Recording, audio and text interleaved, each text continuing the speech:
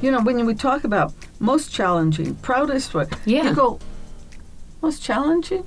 Yeah, I mean, challenges come up all the time. Yeah. It's What was the challenging was getting it started. Yeah, yeah. I know. It wasn't something that a lot of people thought, oh yeah, that's a great idea. Uh-huh. The subject is UAB. This is UAB Memories, where we get nostalgic and share the memories people have made over the years at the University of Alabama at Birmingham. I'm Will Shingleton, producer and host of the Memories podcast. And in today's Memories, we get to jump through a few hoops and cut some red tape to get a few of UAB's programs off the ground.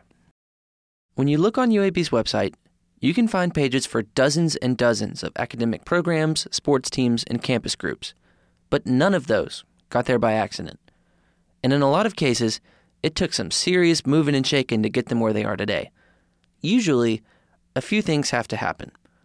First, you have to be able to demonstrate that the campus needs what you're trying to create. People are going to need to be convinced. Which brings us to the second thing, which is having people involved who are just as patient as they are passionate. These things take time, largely because so many wheels have to turn to get a project funded, which also means that the third thing, which is having a few well-placed friends, is an absolute necessity. Other than that, I guess it's pretty easy. We're going to go through the early stages of 3 different groups at UAB, and we're going to start in chronological order, all the way back in the mid-60s, with the UAB School of Optometry. Like I mentioned, step 1 is establishing a need, and there definitely was one. Around the country, there was about to be a significant increase in the number of people who were going to have access to health care. Medicaid was created in 1965, and Medicare followed it in 1966.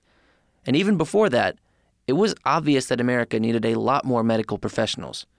So in 1961, Alabama Senator Lister Hill proposed the Health Professions Education Assistance Act in the U.S. Senate, which would help schools get more funding for things like financial aid, new buildings, and special projects. But as Dr. John Amos and Dr. John Classe describe, it took a group of very determined Alabamian optometrists to take up the cause and bring it to Dr. Joseph Volker, who was the VP of Health Affairs at the time. But that meeting didn't go quite like they had anticipated it would. Dr. Volker explained that all new programs were approved and funded by the legislature. But he wasn't against them, but at least they kind of had a roadmap, so they knew they had to legislatively. I mean, this is a small organization, maybe 200 people, no executive director. This was all going to be on the backs of the optometrists themselves. I might add one comment, Jim, where they didn't have an idea about how you went about it. No. And the other thing he told them was if they were going to go to the legislature and ask the state of Alabama to pay for this, they had to be able to show that there was a need. Yes. And they had the forethought to the Southern Research Center here to go to that center and ask if they could do a study, which was performed. And in fact, it showed, not surprisingly, that there was a great need for eye care in the state, and that optometrists, compared to ophthalmologists, were the ones who were distributed in the rural areas where there was the biggest need, and that therefore, having a school of optometry made a lot of sense because they were the practitioners who would go where there was no eye care available. So now, they had a very good idea of what they needed, why they needed it, and a passionate group of people that wanted to make it happen. They just needed a powerful supporter to help them get it over the line. And they found one. From that point on, things turned over to the state legislature, and specifically, over to Senator Alton Turner from Luverne. He was the optometrists' biggest advocate in Montgomery, and he was not playing around. He was a master politician. And there were several ways you could become a school without passing specific legislation. So they had secured Turner's cooperation, and on January 17, 1967, he comes up with this idea, and he passes a Senate joint resolution to investigate the need for such a school. And this bill was signed into law by Governor Lurleen Wallace on September 6, 1967. They had approval from the highest office in the state, but they still needed funding. After a couple more years of raising money and yet another study, they finally got their breakthrough in the Senate.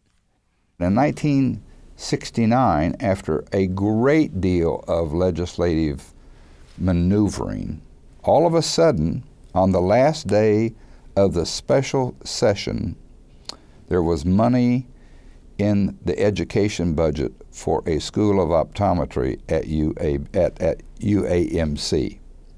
And that's how they got the school. I mean, it wasn't passed by vote. It was established because they had funds to do it. A few months after that, on September 1st, the School of Optometry opened along with the new undergraduate campus at the University of Alabama at Birmingham.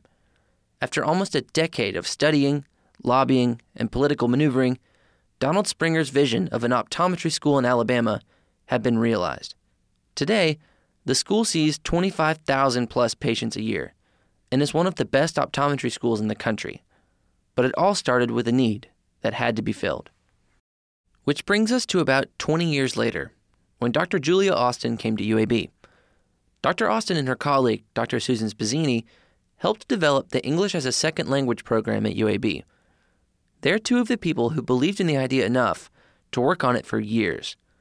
And today, UAB students can get a master's in teaching English as a second language, as well as an EDS and even a PhD. But just like the optometry school, it took a long time to get to that point. There wasn't an ESL certification available in Alabama at all until 1995. Everything at UAB up until then was folded into the English department, which is where Dr. Austin taught, and it didn't have its own degree program. People didn't see that much of a need for it either. And when Dr. Austin spoke to some of the higher-ups at UAB School of Education about needing a program for ESL, she didn't get a great response. We presented this idea to them, and you would have thought we were proposing to, revolt. I don't know. It was the reaction was not positive at all. And they just said, well, if we have this program and we educate these teachers, where will they work? Once we fill the need, then where are they going to find jobs? And that's not responsible to be, overpopulating ESL teachers. And I think in the whole state, we had 54 at that time. Dr. Austin had a ton of data showing that the state needed more ESL teachers. When she started at UAB in the early 90s, she kept getting more and more calls from teachers who needed help, and she knew that UAB could help solve that problem. But for whatever reason, people weren't on board yet. However, Dr. Joe Burns, who was the chair for curriculum and instruction at the time, was. And even though there wasn't a ton of support for the idea yet, he had an alternative idea. They should just do it anyway. Joe and I were walking out together, and he just turned and looked at me, and he just stopped, and he's very quiet, and he just looked at me, and he said, we're going to do this. It may just be the two of us, but we're going to do this. He said, this needs to be done. We have to do this. And that's how it started. And just like that, UAB had an ESL program. They taught their first 3-hour course that summer to 17 students. But they knew that they couldn't stop there.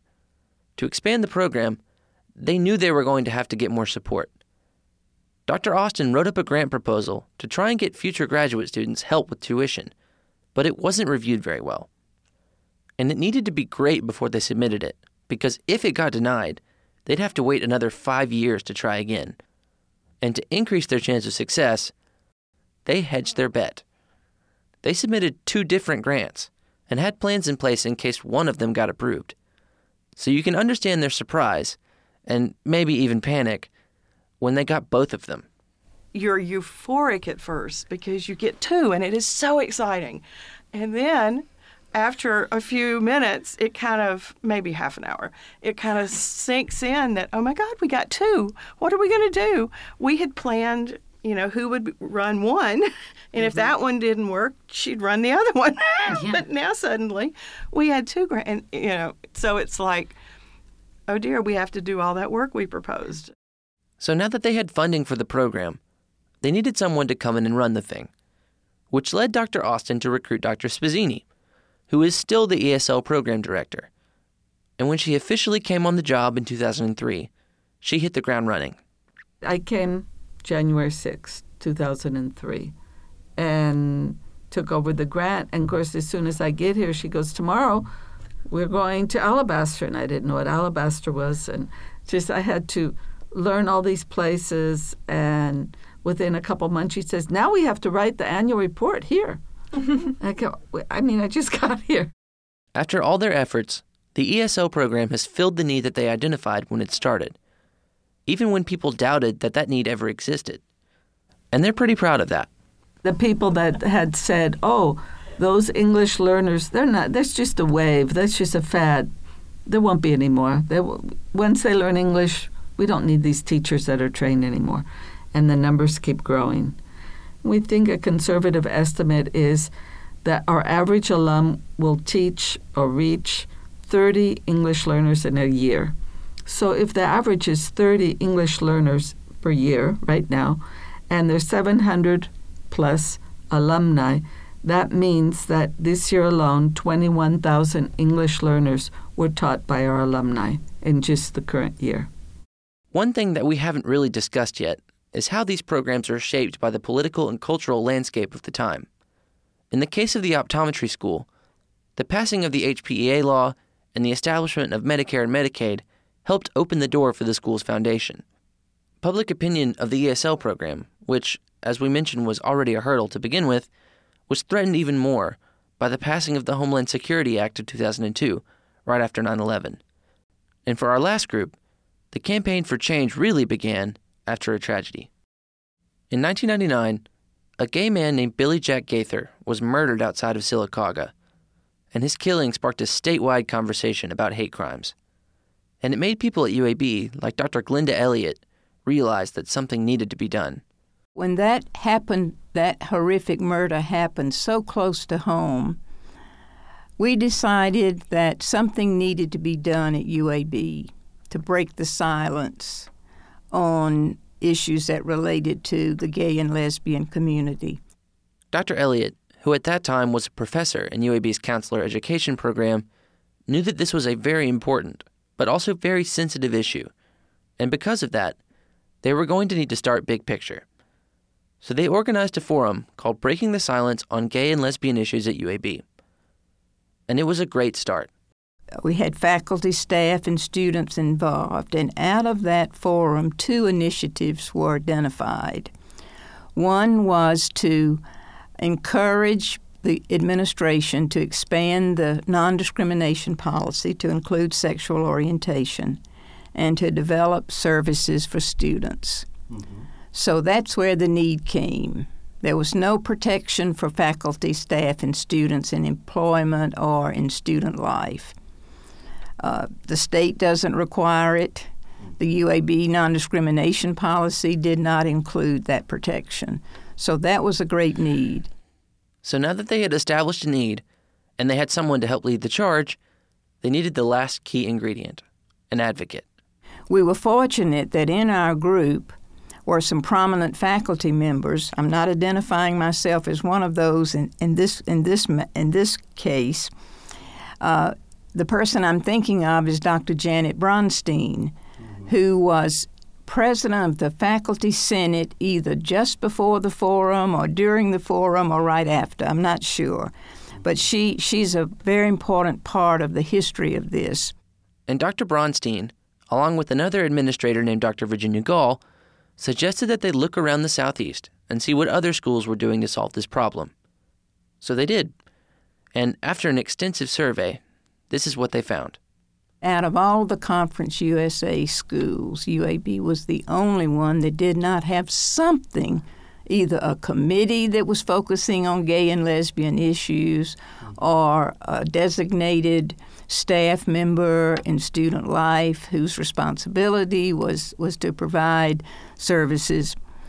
And plus Vanderbilt already had a established safe zone program, and other universities did too, and I had that information and gave all of that to her, and she said, "This is what I need. I think we can get something started."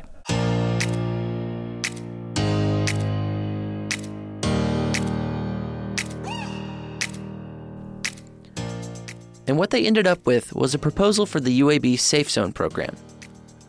Out of a brutal act of xenophobia, Dr. Elliott and UAB created one of its most inclusive and important organizations. Clubs and schools and degree programs don't just appear out of thin air. They take time, devotion, patience, and a lot of help. Every program has a story. We've just given you 3, but there are so many that we literally can't tell all of them. And each one has had people who've given their time and effort to make them happen. So the next time you join a campus organization or sign up for a class, take a minute to try and learn how it got there. Because chances are, someone else has spent a lot of minutes campaigning to give you that chance. I'm Will Shingleton, and today, we remember people at UAB who created opportunities.